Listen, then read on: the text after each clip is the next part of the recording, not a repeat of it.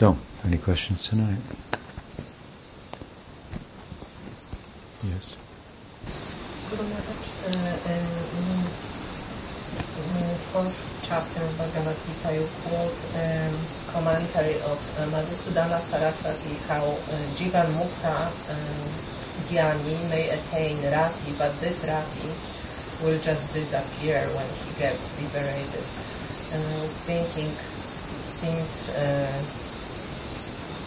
Brahmavadis to attain Brahman, they cannot offend Bhakti, and Rati is result of Bhakti, how can this Rati disappear? Mm-hmm. Well,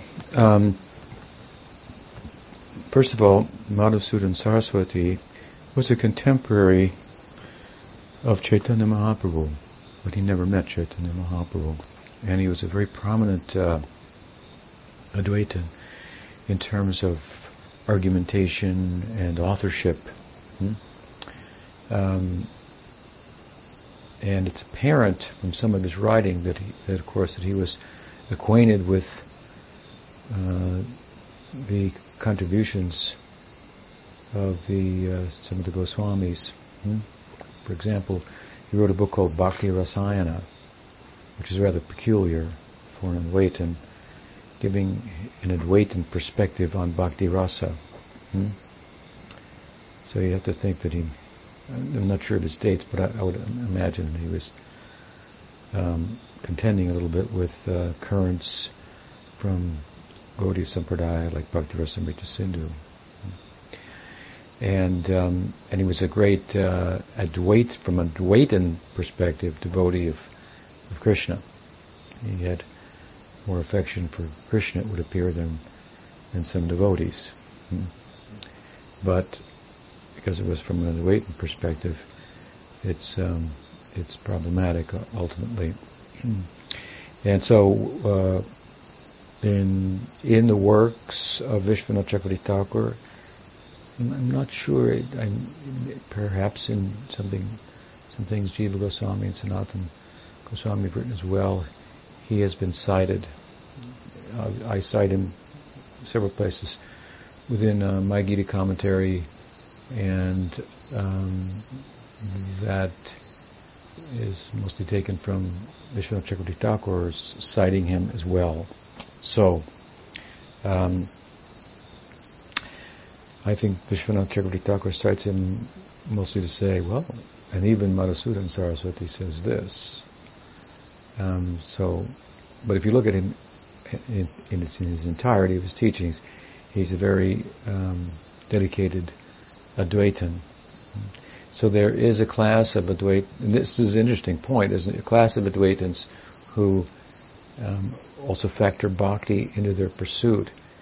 Well, it's quite often thought, and Shankar may have even said this himself, that for those who have more of an emotional temperament and disposition, then they may be more inclined towards bhakti. So they may factor some bhakti into their practice. That's often translated today for the less intelligent people, they do bhakti. And the intelligent people, they do gyan. Of course, now we would disagree with this. And it would be hard to find a bigger-headed jnani than Madhusudan Saraswati. And he obviously factored bhakti into his practice in a substantial way. But there's a problem that arises with Advaita Vedanta in particular that doesn't necessarily arise in the school of Gyan per se. So, if, for example, one is a Jnani and seeks to attain union with Brahman, with the undifferentiated feature of the Absolute, he or she can do so with the addition of some bhakti to their practice. This is the teaching of the Gita when Krishna says, Mam, he says, Mam evi prapadyamte mayametam tarantite, otherwise it is insurmountable material nature, but by surrender to me, then it's possible. So, Without bhakti, it's not possible. Unless he opens the door, it's not possible. Without some grace, can't storm your way in there from on the fuel of a practice that's governed by sattva guna, because it is nirguna. Now that's our teaching, and it's good teaching, and it's very scripturally supported. There's many statements to that effect. But the Advaitins are learned, and they have their own interpretations of verses, and so on and so forth. And so within the school of the Advaitins, the unfortunate thing is that it's very difficult to be an Advaitin and not offend Bhakti or Bhagwan. If your very philosophy is that God has no form, eternal form, that could be taken as an offense. And that's central to the Advaitin perspective. They have this two-tier of Brahmans, and there's the Nirguna Brahman, which is the ultimate absolute, and then within the world, some saguna, sattvagun constituted, you could say, form of the Ishwar, a Brahman called Ishwar, appears, teaches, becomes a focal point for some, and so forth too, as what you cited seems to say, focal point to hold on to and then let go of. Right? And so the Bhagavatam clearly teaches also, I should mention, that Ariya Kachena Paramapadam Tadha Patanti Adho Nadita Yushmadangaya. It says, how's that verse? Yenye Ravindaksha Vimuktamanina. There are those who, these are the prayers of the demigods to Krishna within the womb of Devaki. That there are those who think that they're liberated, Avishuddha Buddhaya. They're intelligent, but their intelligence is not yet pure. Yenye Ravindaksha Vimuktamaninas.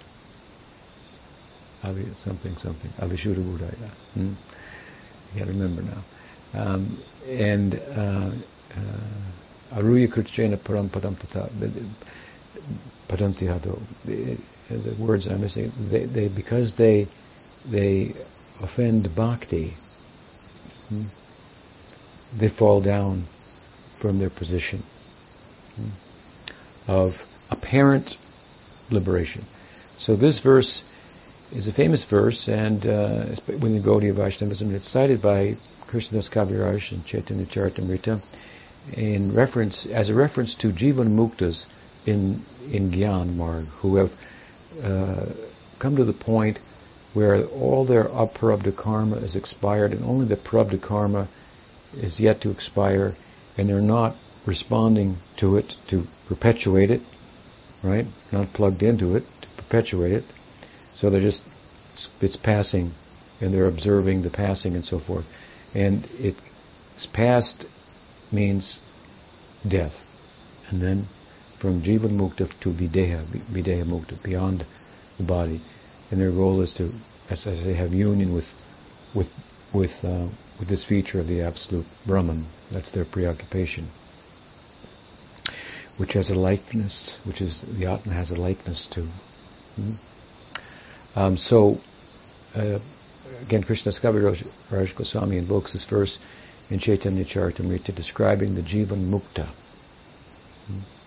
which is a term that also is used very rarely. I mean, once it's used, cited in Bhakti-Rasamrita Sindhu. I've never seen it used anywhere else in reference to bhakti. It's more typically a term that's used for jnanis. But Rupa Goswami cites from some Purana or Tantra, I forget, that Ahiriva,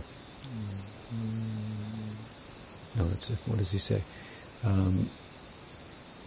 Karmana Manasagira, with the one whose actions, mind, intelligence, words, he goes on to say, are engaged in Krishna service. Jivan Mukta Usauchite. He's a Jivan Mukta. She's a Jivan Mukta.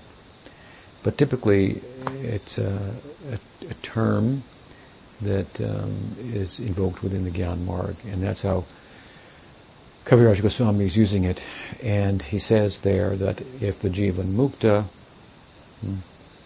who is in the penultimate state before attaining Brahman, you could call him self-realized, but not Brahman-realized. And there's a big difference between the two. One is still behind bars.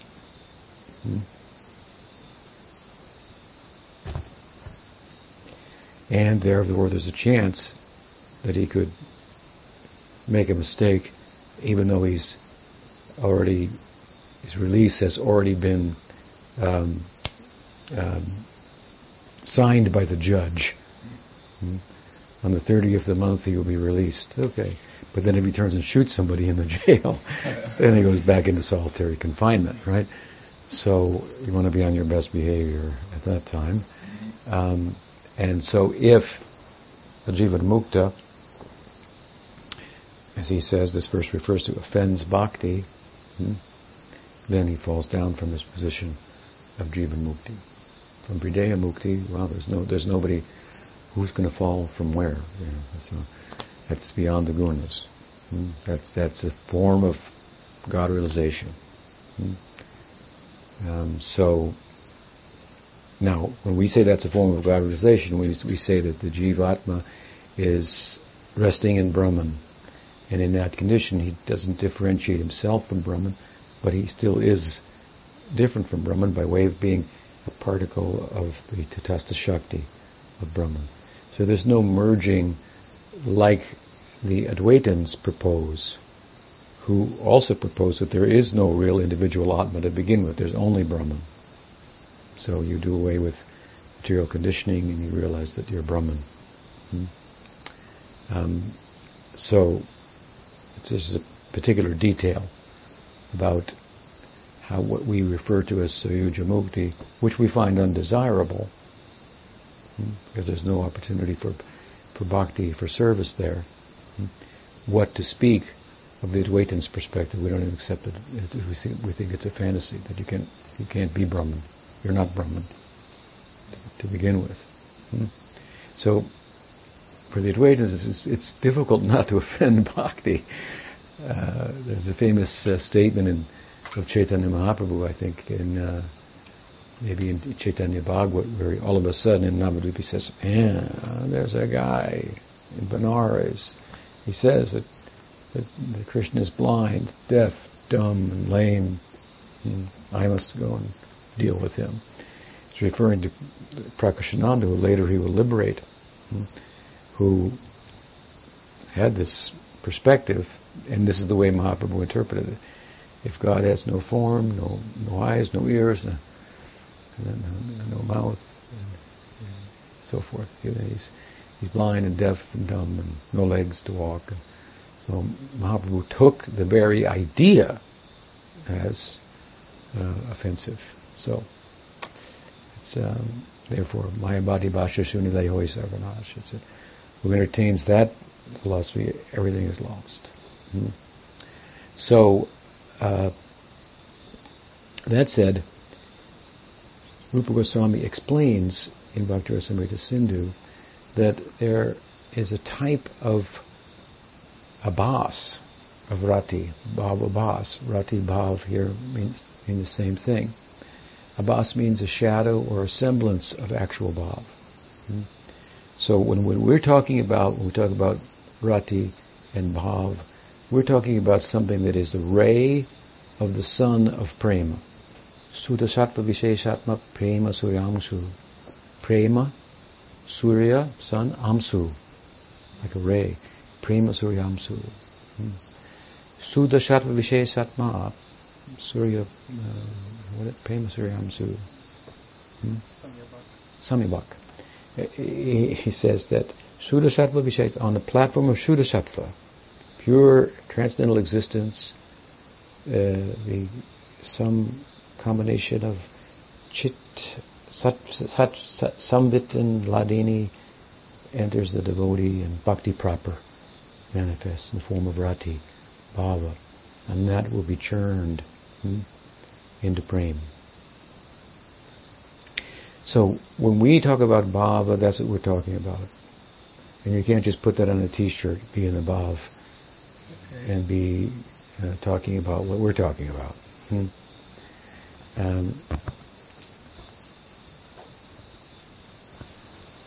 I don't even like the idea of be in the bhav. Almost being is, bhav is not just being, it's active. Right? So, from what Rupa Goswami is describing in his tome, if you will, on Bhakti Rasa, and a very extensive explanation of that ecstatic status. I mean, this section that I'm referring to now comes in the first the third chapter of the first section of the book, before he even gets into Bhakti Rasa.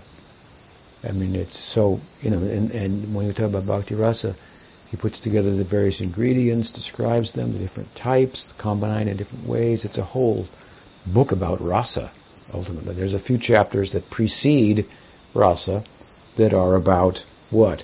That are about the generic, basic description of bhakti, bhakti in practice, bhakti in bhava, which is the chapter I'm referring to in answer to your question. We'll go on with that.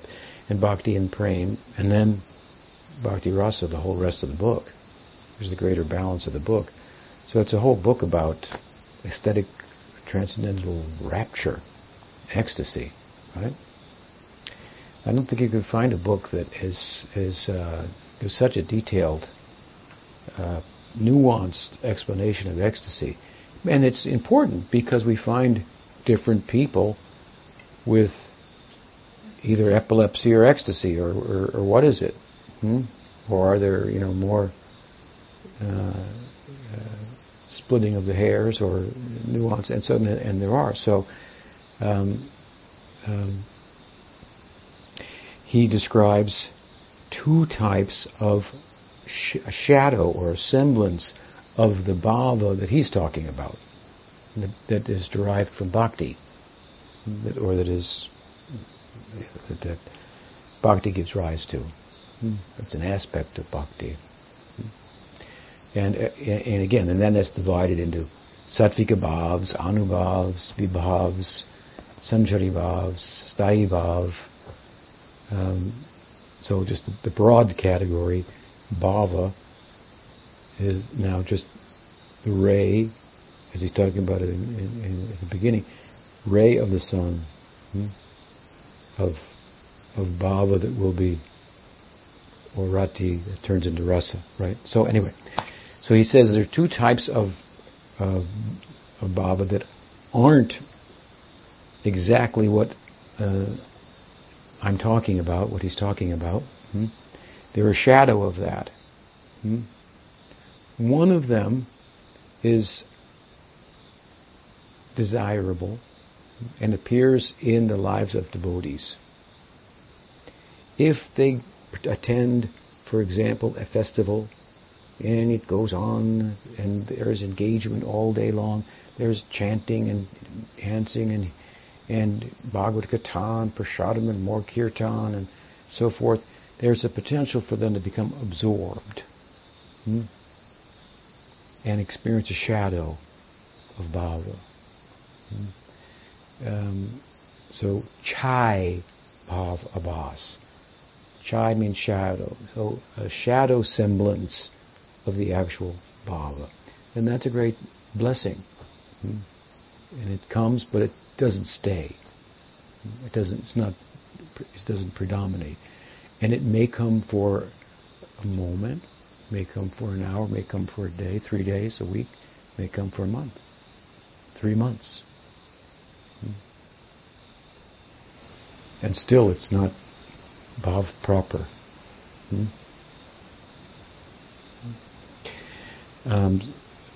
So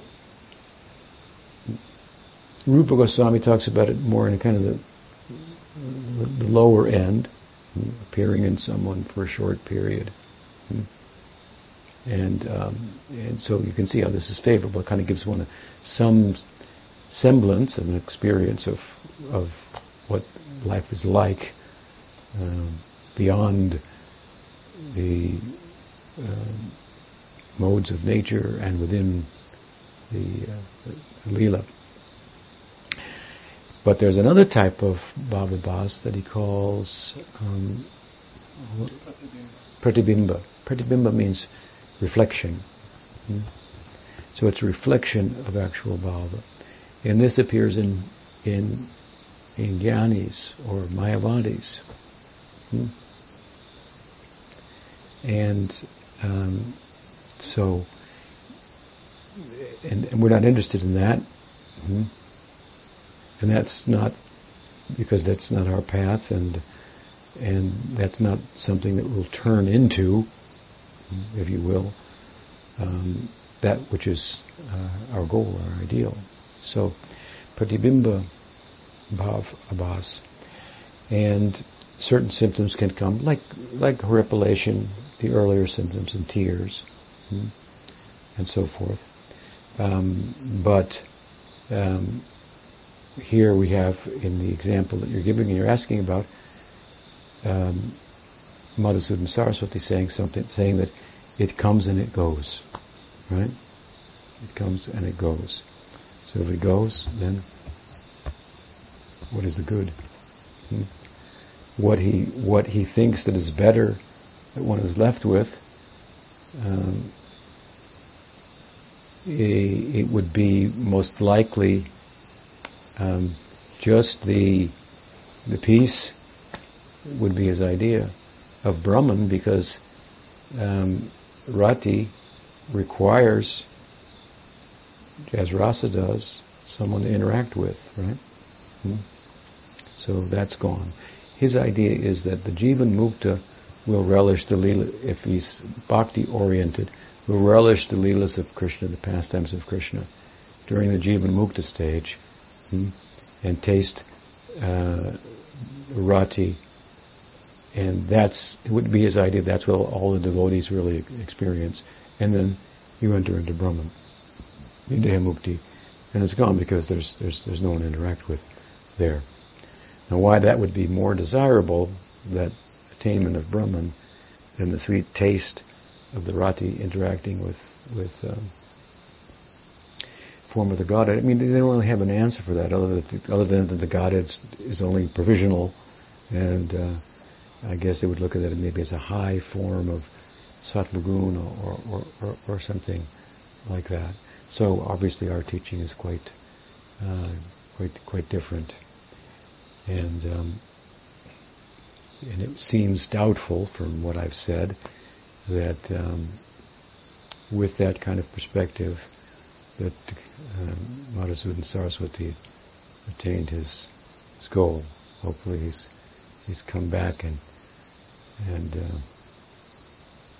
is a devotee somewhere now. That wouldn't be surprising. Does that help? Yeah. So you can find people like this. Some type of pratibimba bhakti abhas. Like there's a famous hugging lady, hugging Amma, hugging Guru. So something like that. And she tends not to be very philosophical, but she connects her ecstasy and a persona that many people are attracted to. Philosophically, she attaches it to Advaita Vedanta. She herself is not a real kind of a how would you say, like a theologian. Of course, you don't have to be, but for a tattva and a philosophical ground to help her students get involved and so forth, she attaches herself to or identifies with Advaita Vedanta, and she then worships Krishna and sometimes has some abhas, and sometimes she dresses up like Krishna also, I've been told. I haven't seen it. But she wouldn't be the only person in such schools to do that. So, extraordinary person, no doubt, very, very, seems very kind-hearted, loving, and so forth. But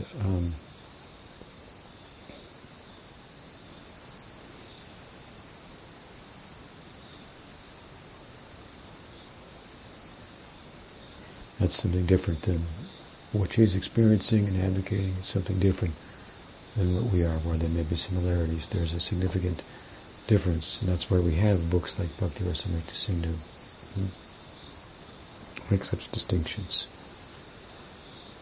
What else? Anything else along those lines? Or is that a separate question? Follow up? No, staying with the Bhagavad Gita, but it's a separate. What's your question?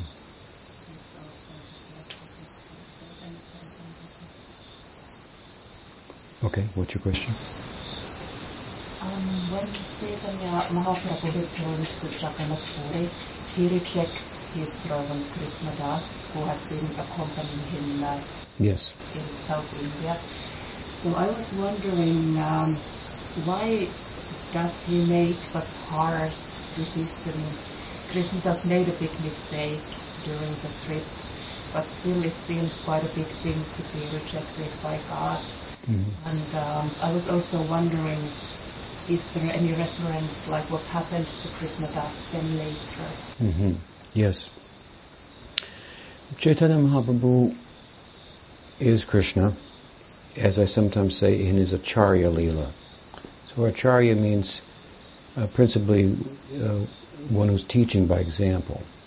So when in that society, particularly at that time, if someone was accepted the renounced order of sannyas, they would stand out like a sore thumb because everyone's wearing white, or amongst the men anyway, typically, and he's wearing saffron. That was the color for the renunciates and so forth, right? And having stepped into that order, then he's stepping back from the world and the society, and is automatically looked at as a teacher. So Chaitanya Mahaprabhu was very concerned with preserving the dignity of the institution of sannyas, which he adopted as a method to help him in his dissemination of the teachings, because people would respect the sannyasi, and he would create a teaching moment just by accepting the order, and so forth. And he had found previously in Navadvip that some of the young men succumbed to kind of the adage, familiarity breeds contempt amongst the students, and so he took sannyas, right, to avoid that. And so he was very, very extremely strict in the way he adhered to sannyas. In fact, there are 9 other principal sannyasis in his mission who joined him. They came from different lineages, but they came and joined Mahaprabhu's circle. And they were all elderly and very heavy, staunch renunciates. And Chaitanya Mahaprabhu, by comparison, was a young man. He took sannyas at 24. And they were frightened by the extent to which he adhered to sannyas and exhibited vairagya, or detachment.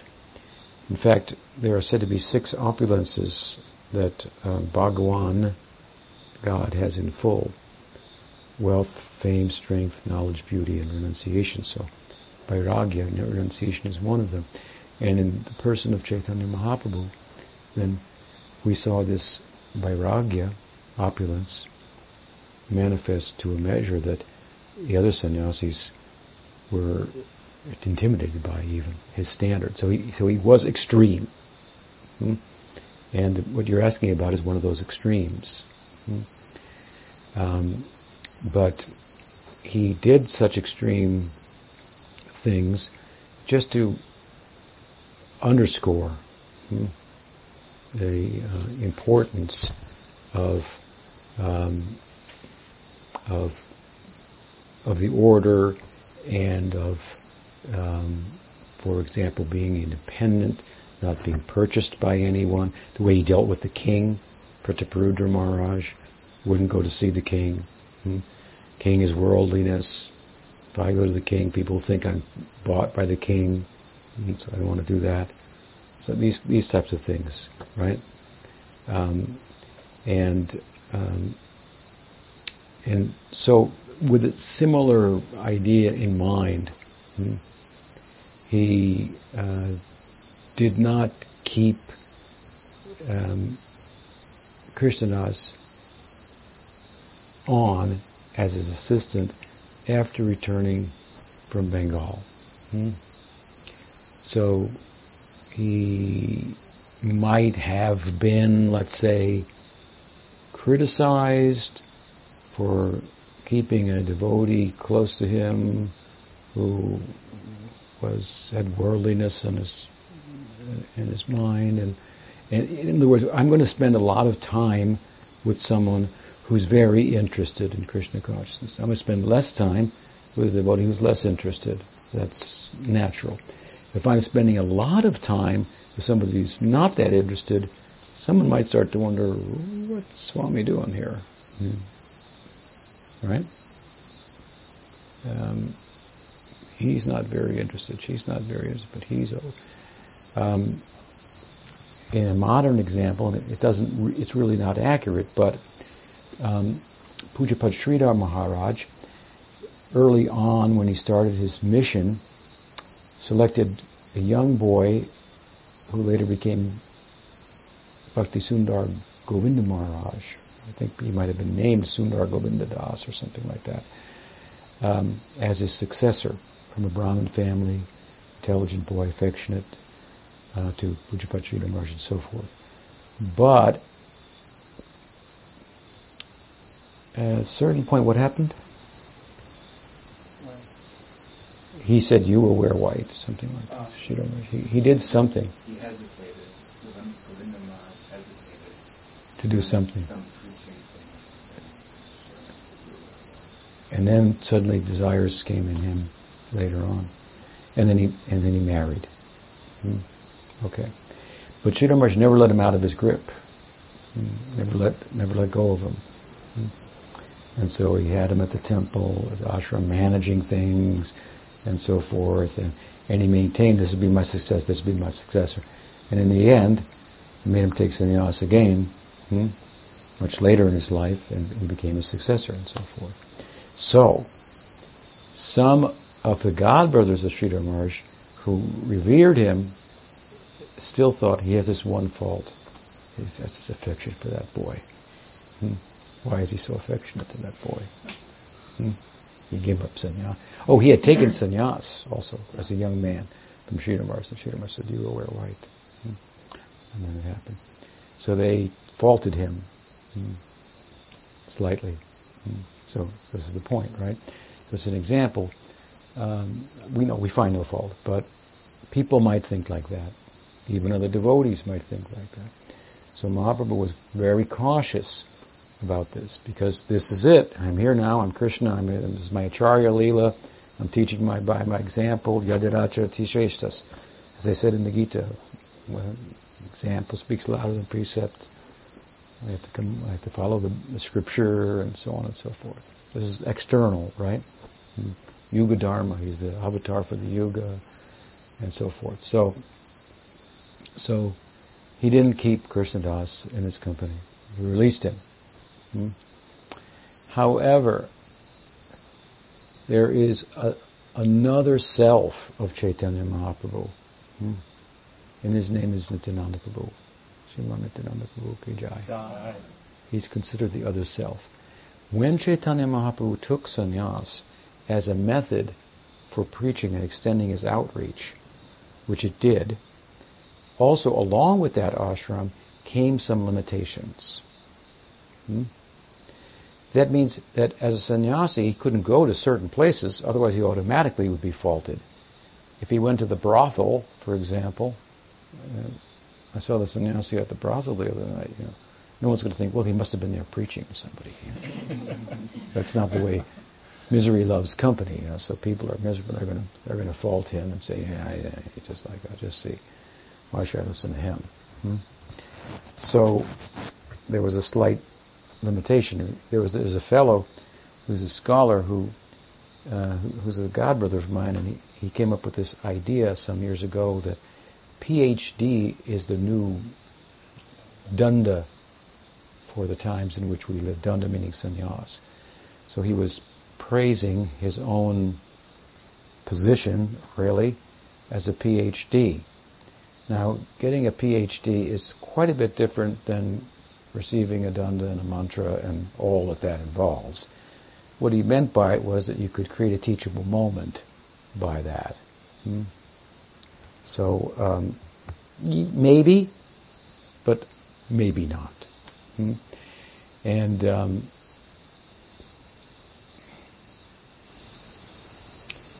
I had asked him if he had interested in endorsing one of my books, and he wrote back to me and said that, I really can't do that because my publisher is very cautious on which books I endorse and so forth, and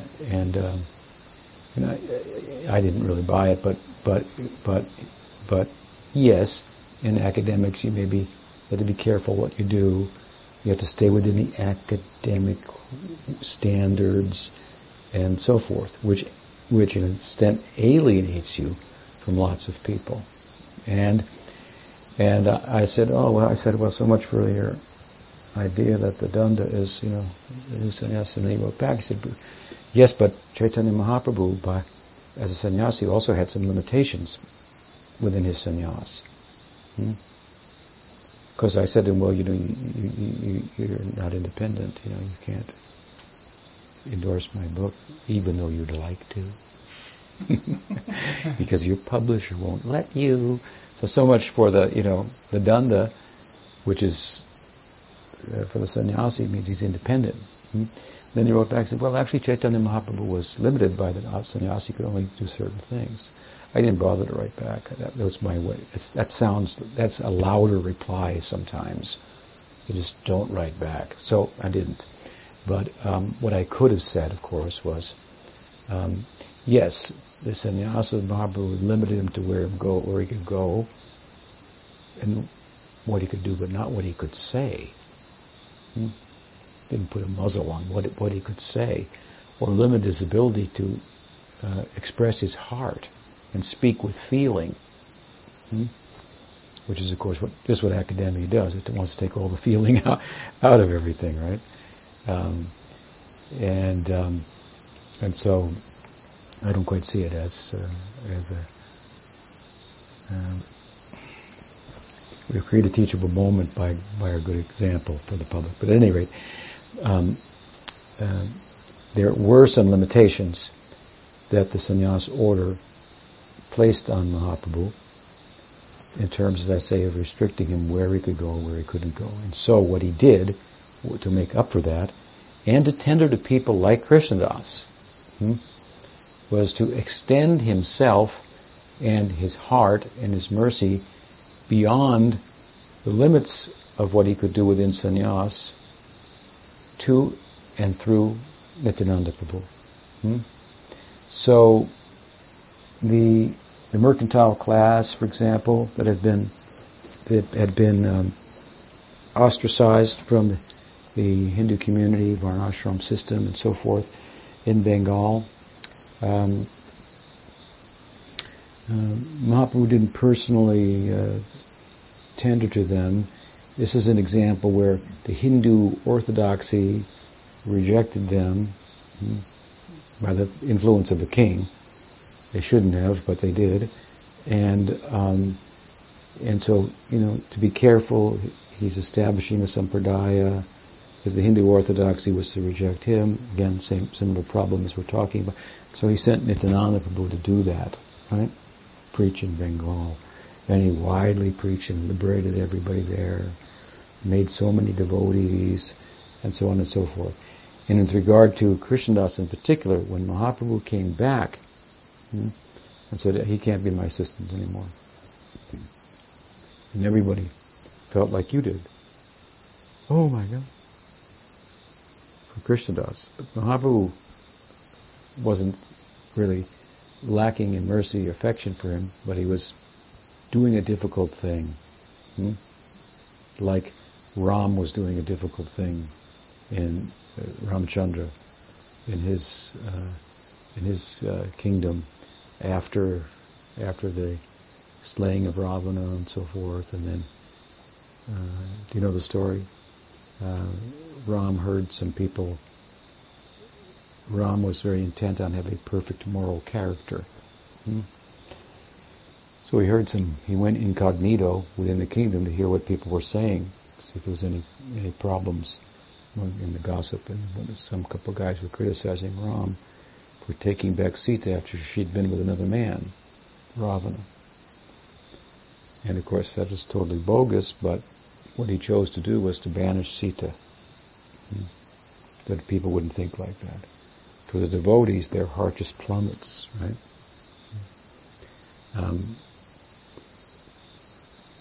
But there's a bigger thing that he's involved in. So it's Leela, right?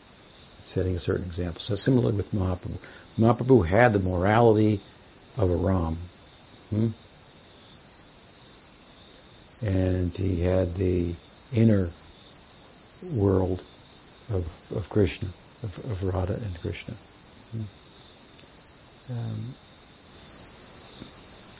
So what happened to Krishnadas was Nityananda Prabhu immediately picked him up. And Nityananda Prabhu gave him some service. Now, it's not that bad. If Chaitanya Mahaprabhu says, I can't keep him as my servant anymore, but Nityananda Prabhu says, I have some service for you. So what did Nityananda Prabhu give him to do? Nityananda gave him the service. Go back to Bengal and tell the devotees in Bengal that Chaitanya Mahaprabhu has returned from South India. So here is Krishnadas, rejected apparently, and now he goes to Bengal. And he arrives and he tells Sachi, and then the others, that Chaitanya Mahaprabhu has returned from South India. He becomes a hero. Everybody loves him. Krishnadas, what news you brought us, and what was it like in South India? What happened, and so forth. So he became the object of affection and attention for all the devotees in Bengal, and by Nityananda's grace, what service he gave him.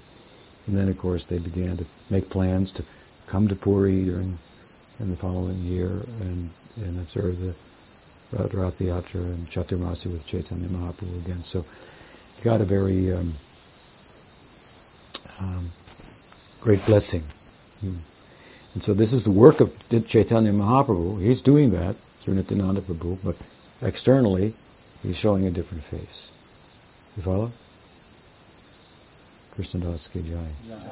Mahaprabhu ki jai. Sri Nityananda Ram ki jai. Any question? Yeah, I heard some lectures from Saragati this year, where you gave kind of like a new way of looking at Bhagavad Gita 3:27 and 28. That's about that, like we think we're doing things that are actually done by the modes of nature. And then verse 28 is saying that, but those who know the truth about the difference between their self and the modes. But you seem to say that you seem to give a more generous reading of it, saying that it doesn't apply to everyone in the material world, that they're just kind of puppets, but you can actually have some. The verse says, Prakriti 27, Prakriti kriyamanani gunai karmani sarvasa ahankara vimuratmakarta hamitimanite. It says that people think themselves to be the doers of things that are in actuality performed by the gunas. They're foolish.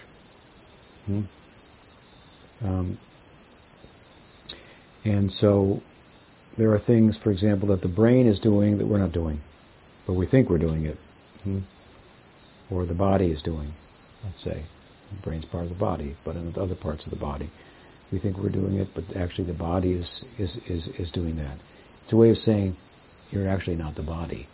Foolish people think they're the bodies. But then there are those who don't, and in the next verse, and their position is different. So, what I think I might have been saying there and emphasizing is that while this verse is saying that the jiva is not the doer of things that are actually performed by material nature, but only thinks he's the doer of those things, that does not do away with the fact that the jiva is ultimately, consciousness has causal efficacy. And without that kind of turning on material nature, subtle material nature, the whole show can't go on. So it's not the whole picture.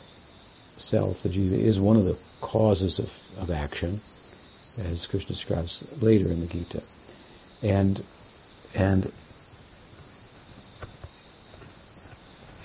also, yes, in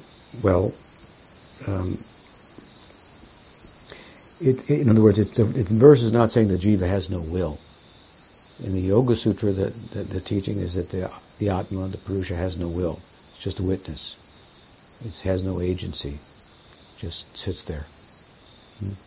That's not our teaching. That's not what the Gita is saying in that verse. But it is distinguishing between I'm doing something, but actually material nature is doing it, but I've turned on material nature, and only then is it possible for that to happen, so to speak. And furthermore, this verse is cited by Baldev Vidyabhusan in his Govinda Bhashya, commentary on Vedanta Sutra, where he's explaining that the Atma has efficacy as will. And he makes the point that if the jiva does not have any will, then what is the point of the scriptures which say don't do this and don't do that? Who is making the decision to do this or do that? Just the modes of nature? Is the scripture just talking to the modes of nature that you should do good or you should do... No, it's talking to the self, right? So we have to... The self is acting in such a way, often, that as to ensure that it will continue to the same circle of actions, right? It's acting in such a way as to foster that I'll to continue to respond to those circumstances in that way. It gets trapped in almost the more you be, the lower down you go, so to speak, on the scale of life in terms of complexity, from humans to mammals, whatever, and on down, the less the agency of the jiva is active. That's why we don't attribute good or bad karma to animals and what they do. But we do to humans. So there has to be a distinction between animals and humans. Even the low-grade humans, if you will, the dvipada pashus, the two-legged. But the more they become like two-legged animals, well, then, the more their atma is covered, you can say, right? But still you can talk to them. Bring them out. They are human beings, and there's a huge distinction. You're not going to get a monkey to light a fire. Don't wait for that to happen. So there's a huge distinction between the humans and the other forms of life, and this is the distinction, that it has its capacity to be a causal agent has come to the surface. So human life affords. So we can talk to them and say, don't do this, and this is why. And give it by association get them to exercise their will in such a way as to change. Therefore, there's Alcoholics Anonymous and this program and that program. And who's it talking to? Mm-hmm. And the scripture is saying the same thing on different levels. There are scriptures that speak to us about moral life and what we should do, what we shouldn't do. There's scriptures that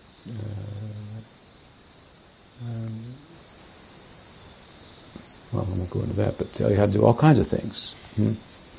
This is better than that, or and so somebody have you making a decision, right? In there, it's not talking to the modes of nature. That's not what it's talking to. It's talking to the self. And in one sense, the entirety of the scripture is trying to bring out the self. If it acts in the right way karmically, then, and it's going to become